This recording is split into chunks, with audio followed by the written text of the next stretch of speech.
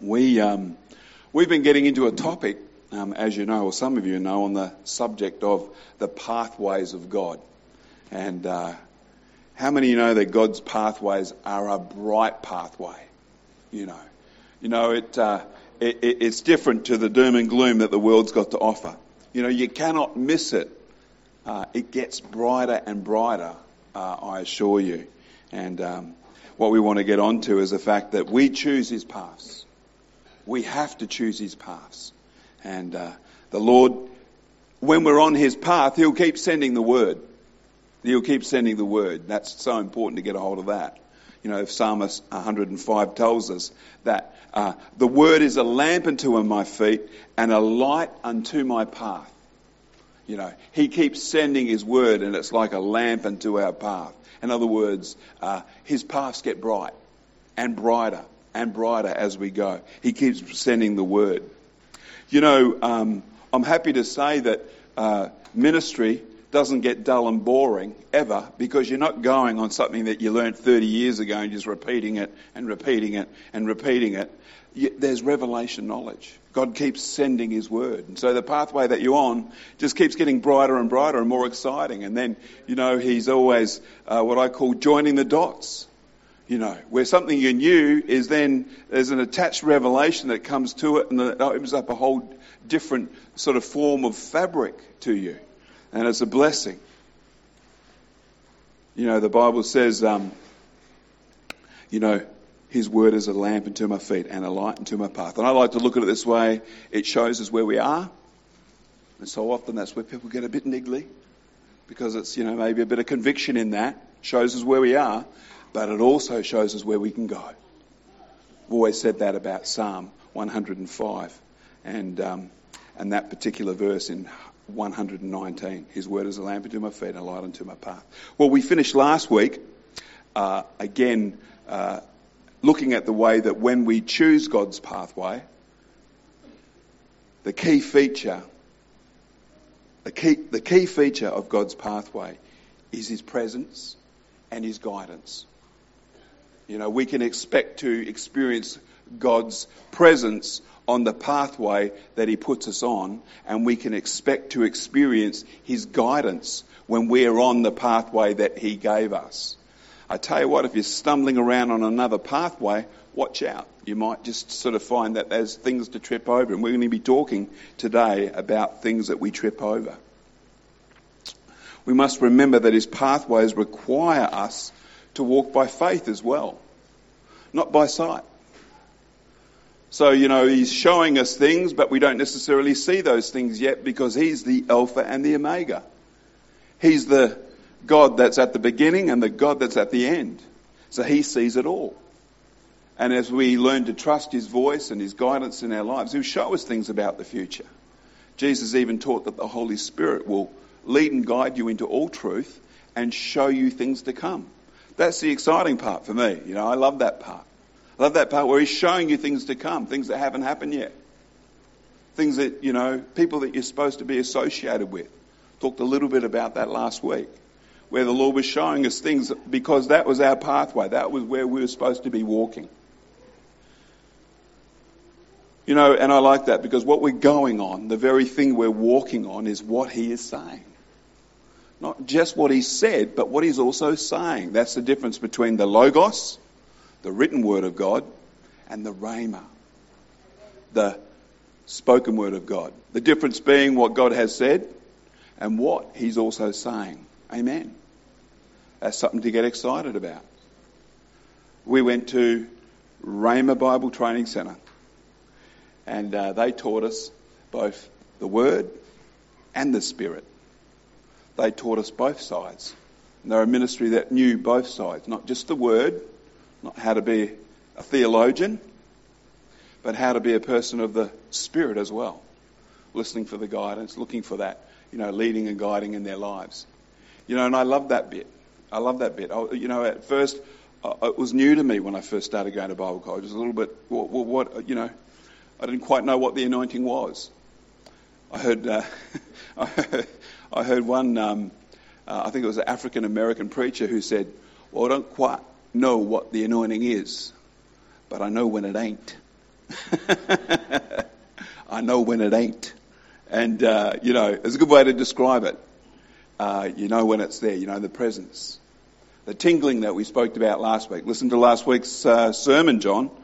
You mentioned in it, the tingling, where Samuel was told that he would hear things that would make his ears tingle. If that's not goosebumps, I don't know what is, And the Bible talks about it. We're going to go on what he's saying and not what we think. That's really what we're about when we get onto God's pathways. Can you think of a scripture that fits really perfectly? I know I can. Proverbs 3, 5, 6.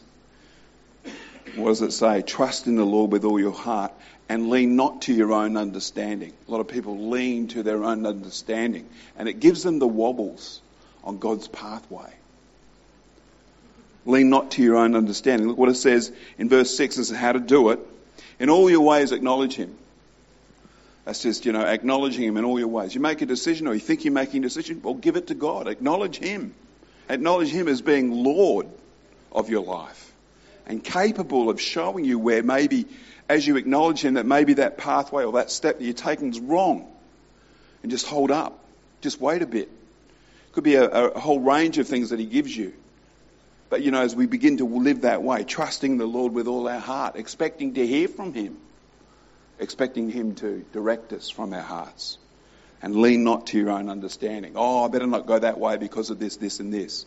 But all those things could be dispelled by God as you start walking down that way. You see, that's the walking by faith and not by sight.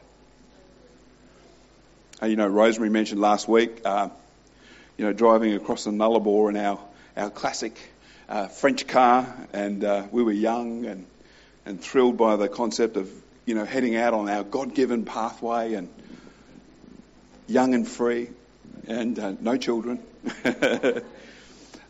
pioneering a church and of course, we had enough money to get there. That's all we had. We didn't have any money after that, but we were walking by faith and not by sight, and it didn't matter. And we're glad we had those days. I think, look back, and I weren't real happy at the time, but when we had quiche days, where the only thing we could eat was quiche. What's for dinner, honey? Quiche. Honey, what's for dinner tomorrow night? Quiche. Because it's just eggs and onion and a little bit of, a few ingredients for us to have quiche. But that's all we needed. We could eat quiche. The last term of Bible college, one of the standards was that they had an exit interview with one of the lecturing staff. You were assigned one of the lecturing staff, and they made an appointment with you. You had to go and speak with them and talk about your year and what you were doing. And I remember the conversation. And I sat with the lecturer, and he sat there across the desk from me, very, very positional. He had his back to the wall and looking at me, sitting across from his desk there. And he said, "So Peter, you're off to Pioneer Church over there in Queensland, and we talked about some of the practicalities of going interstate, and how we're having to move and get our gear over there." And he said, "Well, do you have any money?" And I said, "Well, not much." And he said, "How much?" I said, "Oh, about $150. And I saw the look on his face. I have to say, it was a look of unbelief. Because, he knew that where God provides, or where God guides, he's going to provide. But he knew it, that he looked at what I had at the moment.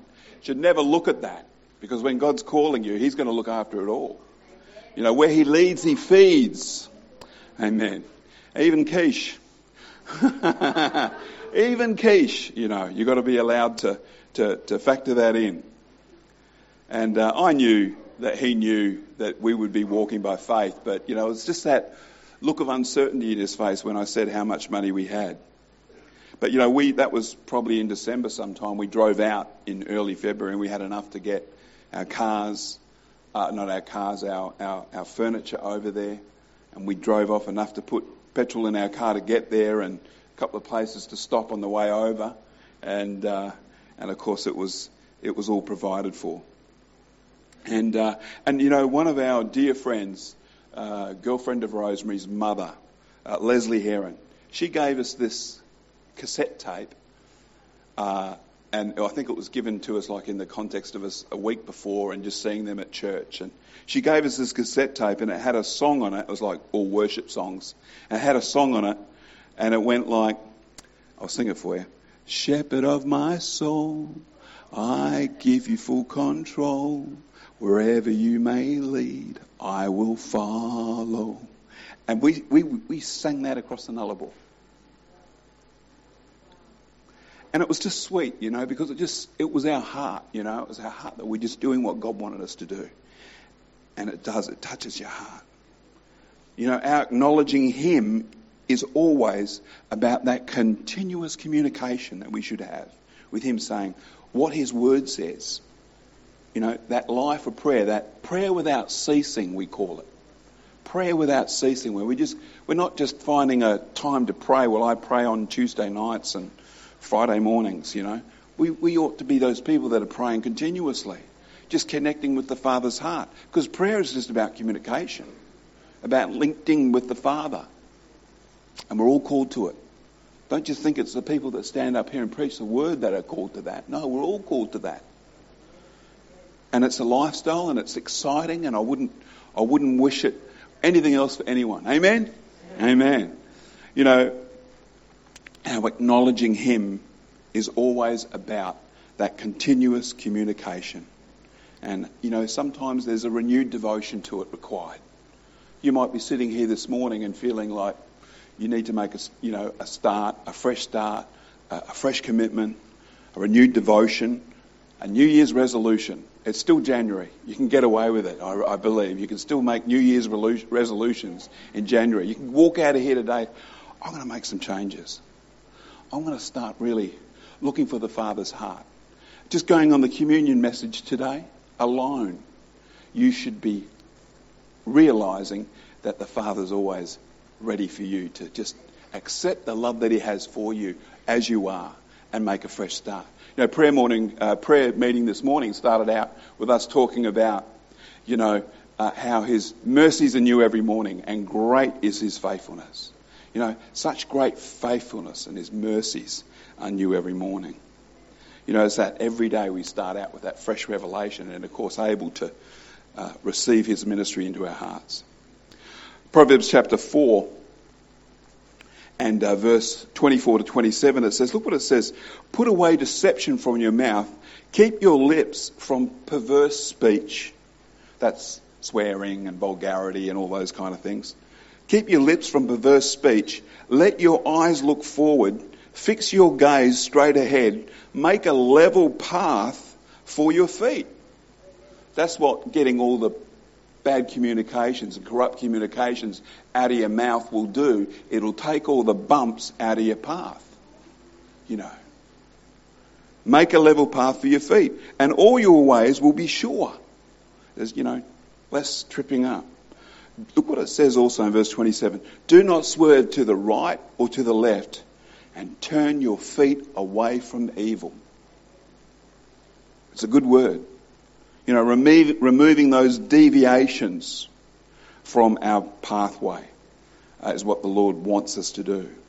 No swerving over into our own understanding. That's a swerve. You know, that's a detour.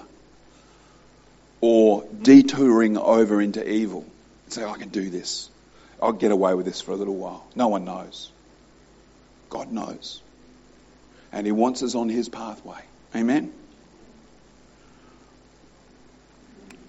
Breaking free from old ways is a part of the pathway of God. Breaking free from old ways. And recognising what things cause us to stumble. We'll talk about that. Stumbling is very important for us to understand. If you're walking your pathway, you've got to understand some things about stumbling. Proverbs chapter 4, 18 and 19 says, the path of the righteous is like the first gleam of dawn, shining brighter and brighter until midday. But the way of the wicked is like the darkest gloom. They do not know what makes them stumble. Look at that. They do not know what makes them stumble. They don't get it. They need light to help them to understand where they are. The light of God's word. They need light, the light of God's word to show them where they can go. Amen. And we're those messages that go with his light. And just, switch on the light for some people, that are out there in darkness, not even knowing what's making them stumble. And of course, there's things that cause us to stumble as well, isn't there? In our Christian walk, there's some things that cause us to stumble, and we need to be aware of those as well. The Hebrew word stumble means to bring down. Was it ELO that had that song, Don't Bring Me Down? Yeah. I think it was ELO. Yeah, Don't Bring Me Down. And, that word stumble, it's usually what happens, right? Isn't it? You stumble and it usually brings you down, or what we say, fall down. We have the moments where, it might be, did you ever fall down south? You did take a little fall, didn't you? That's right. I'm sorry, I'm not trying to embarrass her. I'm just trying to remember the last one. It was actually just while we were on holidays. She was doing something and on a slippery floor and tried to turn around and up she went, all legs and arms flying all over the place, and I heard a big thud. And she always cries when she falls over. And I don't know whether she's going to break out into laughter any minute when she does, because, you come running, you know what I mean? You hear, what happened? What happened? Oh, I fell down. And she starts laughing, But, usually when you do have a little stumble, you have a little trip event, you look to see what it is that you stumble over, don't you? You find yourself, what was that? Walking down the street and you always see the person that tripped over looking back to see what it was. That's normal. And we should do that in our godly pathway as well. What was it that made me pay attention? You never see people who trip over go, trip. Everyone who trips over and has a stumble stops to look and see what it was that made them stumble. The stumbling is not just a condition experienced by the wicked. It's also found among the righteous. The Christian, the believer. And of course, many in their Christian, God-given pathway have not recognised what causes them to stumble, what causes them to trip up. And they need to take a little look and see what it is. What's causing me to stumble? The Greek word for stumble, equivalent word, is the Greek word scandalizo. Scandalizo. It's defined as a stick for bait of a trap. Generally a snare, a stumbling block, an offence. So often when we've stumbled, the first thing we need to do is stop and see what it was that actually got us to stumble and trip up. We've got to do that. And here's the inside tip. The things that cause us to stumble are many times put there by the enemy. Look what it says. It said a stick, a bait of a trap. That's that word for stumble. A bait of a trap. Understand this. And we should understand this. It's important for us to understand that the workers of darkness are not happy to see you on God's pathway. Not happy to see us on God's pathway. So the forces of darkness will come out with stumbling blocks, baits, traps, the little things that you trip up over. And those tripping up events that slow us down in our spiritual progress or put us on a departure pathway. We've swerved. We're now veering to the right. It's a departure pathway. We need to watch out for. Away from the Lord's pathway and onto another pathway.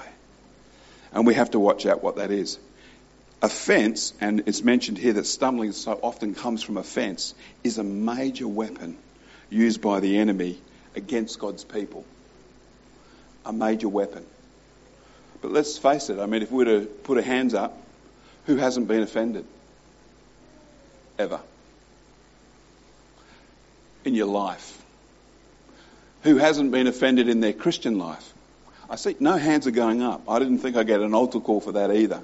Okay?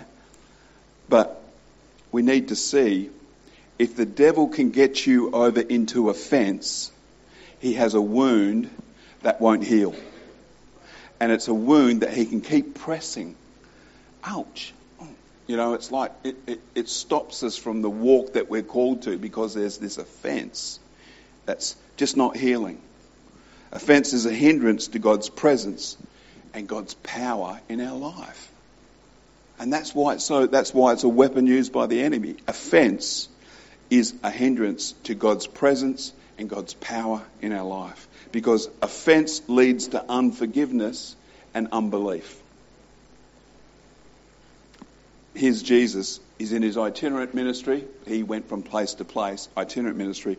And he comes by Nazareth, his hometown, and he goes into his old church. And he preached up a storm. Wisdom downloads, the miraculous in manifestation. He's glowing in the dark. And, they weren't just having Bible readings that day. Jesus made their ears tingle. There were goosebumps galore, I believe, on that day in that church service. And look what it says in Matthew chapter 13. In verse 54 it says, "And he went to his hometown and began to teach them in their synagogue, so that they were astonished and said, 'How did this wisdom and these miracles come to him? Isn't this the carpenter's son? Chippies don't have miracles. Isn't his mother called Mary and his brothers James, Joseph, Simon and Judas?'" See, Jesus wasn't an only child. He had brothers and sisters.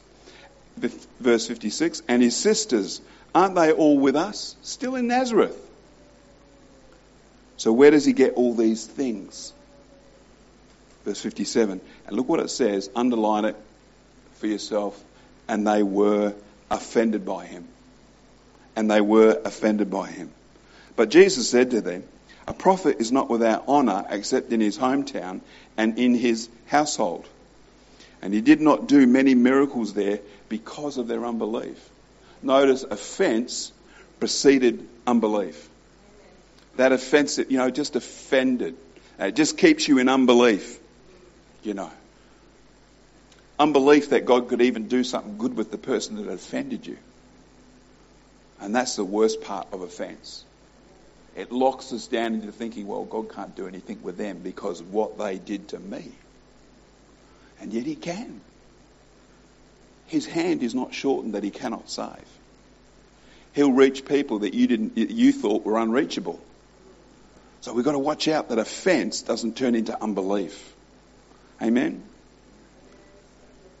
Their unbelief was built on offence, and offence will limit what God can do supernaturally in any location. The hometown people of Nazareth couldn't get past the fact that Jesus was someone they knew. He's the eldest in Mary and Joseph's family, and that familiarity prevented them from receiving from the gift and the anointing that was on Jesus' life. What a tragedy. You think about it. What a tragedy that is. And in fact, the offence was actually an unreal expectation. They assumed that if anyone was going to be anointed and powerful in God, it wasn't going to be the local, carpenter's son, whom they knew. Familiarity. So let's just talk a little bit about offence. We understand now that the enemy will bring it as a bait.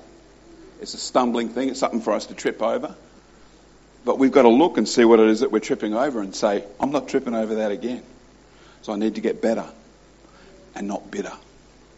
And so often that's the challenge when someone has done something wrong against us, even without even thinking about it, or even deliberately.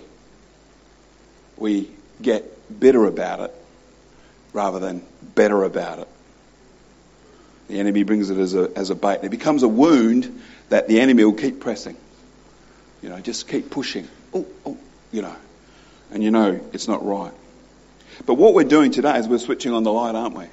Switching on the light is like, when the enemy's afoot and playing around and trying to make people get on different pathways. Switching on the light reveals what the devil's up to. It reveals his game. It reveals what's going on in darkness. And I say, always turn the light on. Look at the Word. The light will come straight away once we go to the Word. we are all most offended when we have a failed expectation. That can be as mild as going to the fridge first thing in the morning and find that there's no milk. And I tell you, in the first thing in the morning, the thing I have to have is a coffee with milk in it. Amen. I know that all the coffee drinkers are just saying, yes, Pastor, you've got it. Now, that's a problem for the person that did the shopping, you know. Could be. But, of course, the service station's just up the road, isn't it, honey? Go jump in the car. It's just down the road. They've got one in the fridge for you. But, you know, a failed expectation is really what we're talking about. So there's a reasonable expectation that there's milk in the fridge in the morning. But if it's not, you're going to have to behave yourself, you know, and not get offended, start getting cranky about that. And what we should see is that offences can be based on expectations. If we have unreal or unfair expectations, we set ourselves up to be easily offended. All right? The Bible says offences must come. So offences are going to be a part of our journey and a part of our pathway. And, you know, it's just that way. The enemy will try and get us over into offence. But, you know, unreal and unfair expectations should be the thing that we see when we stop to look and see what it was that we stumbled over. What was that trip-up event really about? I tripped up. Well, I don't know what that was, but now I'm offended. You know. No. I tripped up. I feel offended, but I better look and see what it really was that I'm offended about. And, you know, I understand that where it comes to unfair and unreal expectations, that's where we need to make the adjustment and say, well, that was just left there, and, you know, I'm just not going to be, offended by that.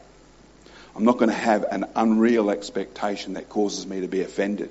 I'm not going to have an unfair expectation that causes me to be offended. I'm not going to live with that in my life.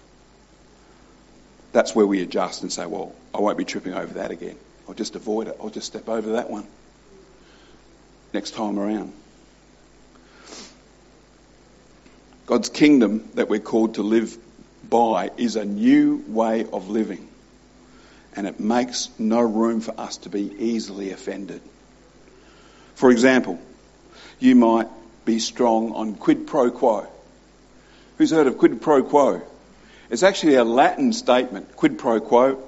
I'm not very good with Latin. I know a little Greek. Owns a fish and chip shop up the street. Quid pro quo. The quid pro quo ethic is this. It means if you do something for someone, they now need to do something for you. They now need to do something big for you based on whether or not you did a big thing for them. Do a big thing for them, you need to be a big thing back. Quid pro quo means that every act of kindness is with the expectation that there will be a return on that act of kindness. How many of you have ever come across quid pro quo now? Yeah. And people that live that way, and it's like there's this unwritten rule. It's not written down anywhere, but you better make sure that you know how that operates, because offence is coming if you don't follow through. They did that for you, you're supposed to do that back for me now, you know, and so there's this quid pro quo thing going on. But how many of you know that's an unreal expectation? You know, and when that is not negotiated or agreed to, it becomes an unfair expectation. It sounds good, and it almost sounds godly, doesn't it? Almost sounds like that, you know, you could live that way and just be known as being really generous and, you know, thoughtful of others and all that kind of thing. It sounds good, but it's not God's way. All right, it's not God's way. The kingdom of God does not work on quid pro quo. Jesus spelt that out, and we'll look at it in Luke chapter 6 and verse 33. He said, if you do good to those who do good to you, what credit is that to you? Even sinners do the same. So in other words, we're marching to the beat of a different drum. We need to be better than that. And if you lend to those whom you expect repayment, what credit is that to you? Even sinners lend to sinners, expecting to be repaid in full. Look what God's way is, the higher way. Verse 35, but love your enemies and do good to them and lend to them, expecting nothing in return. Then your reward will be great, and you will be sons, and I always say sons and daughters of the Most High. For he is kind to the ungrateful and wicked. Verse 36, be merciful just as your Father is merciful. You know, we're to be imitators of God, aren't we? That's what we're called to. You know, we're called to live that higher lifestyle where we're just stepping over all those stumbling blocks that the world lives by, and, as I say, unwritten laws and ways of doing things. But this is the way of sons and daughters, loving and forgiving no matter what. Love is not self-seeking. It's not interested in the return. It should not be a part of the calculation when we do good. Amen. The Bible says, freely you have received, freely give. What was God's love toward you like? It was unmerited favour, wasn't it? You know. You didn't get it because you'd been so good lately. You know, none of us received it on that basis. We usually get offended when someone hurts us. And we've all been hurt. I've been hurt in ministry. I've cried in ministry because I've been hurt. Whether deliberately or unintended, we need to recognise that the offence perpetrated against us that we hang on to is going to hinder what the Lord can do in our lives supernaturally. And that's just the way it works. I wish there was another way, but that's the way that it rolls out. We need to take a look at the way we get offended and decide to be like those successful athletes, the winning athletes. What they do is they dedicate time and energy into the area of their weakness. Where am I weak? Because I tell you what, if the devil's coming after anything, he's coming after the weak. Those that are weak in areas, and he'll come after that. And we need to train in the area of our weakness. We know that the love walk is the way of the kingdom of God. The love walk, walking out love. For many, that's a constant training ground. You know, I'm always having to remind myself that, hey, I need to just love. Love is I'm called to love. To love and forgive. That doesn't make, some will find out, it doesn't make me a rubber mat. Or, you know, easily taken advantage of either. But I'm going to walk in love. You know, the way of the kingdom of darkness is completely different. It's revenge, payback. Don't get angry, get even. You know. And the enemy loves it when God's people fail to walk in love because it hinders the atmosphere. Strife stifles the presence of God. You know, in the love chapter in 1 Corinthians 13, I've just got a couple of scriptures to go. But the love chapter in 1 Corinthians 13 tells us that love, God's love in us, is not easily provoked. And I like reading it at more than weddings. It says, 1 Corinthians 13:4, it says, love endures with patience and serenity. Love is kind and thoughtful and is not jealous or envious. Love does not brag and is not proud or arrogant. It is not rude. It is not self-seeking. It is not provoked, nor overly sensitive and easily angered. Wow. It does not take into account a wrong endured. It does not rejoice at injustice, but rejoices with the truth when right and truth prevail. Love bears all things, regardless of what comes, believes all things, looking for the best in each one, and hopes all things, remaining steadfast during difficult times, and endures all things without weakening. I like that last bit, without weakening. Some keep extensive records on people that have hurt them or failed their expectations.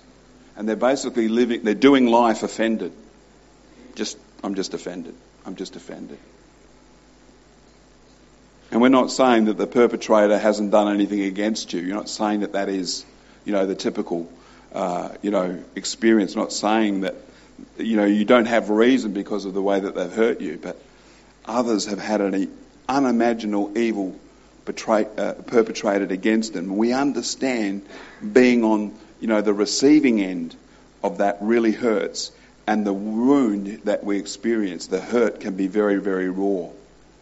But here's the truth. We've got to take it to God in prayer. Because that's the first step of healing. Is take it to God and say, God, I'm hurt. You know what that is? Letting the Word show us where we are. Because the Bible's full of hurt people. The Bible's also full of hurt people who got up and got over it. And that's us, amen? We got up and get over it.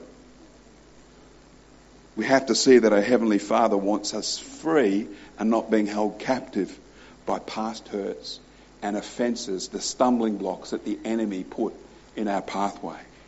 He doesn't want us bitter. He wants us better. He wants us to overcome. And I like this passage. Romans chapter 12 and verse 17 to 21, it says, repay no evil for evil. Have regard for good things in the sight of all men. If it is possible, as much as depends on you, live peaceably with all men. Beloved, do not avenge yourselves, but rather give place to wrath. For it is written, vengeance is mine, I will repay, says the Lord. Therefore, if your enemy is hungry, feed him. If he is thirsty, give him a drink. For in doing so, you'll heap coals of fire on his head. That's the part where they go, huh? They're being good to me? After the way I treated them, after the way I hurt them, and they're being good to me? That's hot coals, where their conscience begins to really prick. Now, we're not doing it for the coals, okay? We're doing it because that's the heart of God. We're doing it because that's the way we should behave. Let's be quick to recognise the things that make us stumble, the trip events. Let's desire to be free from a spirit of offence.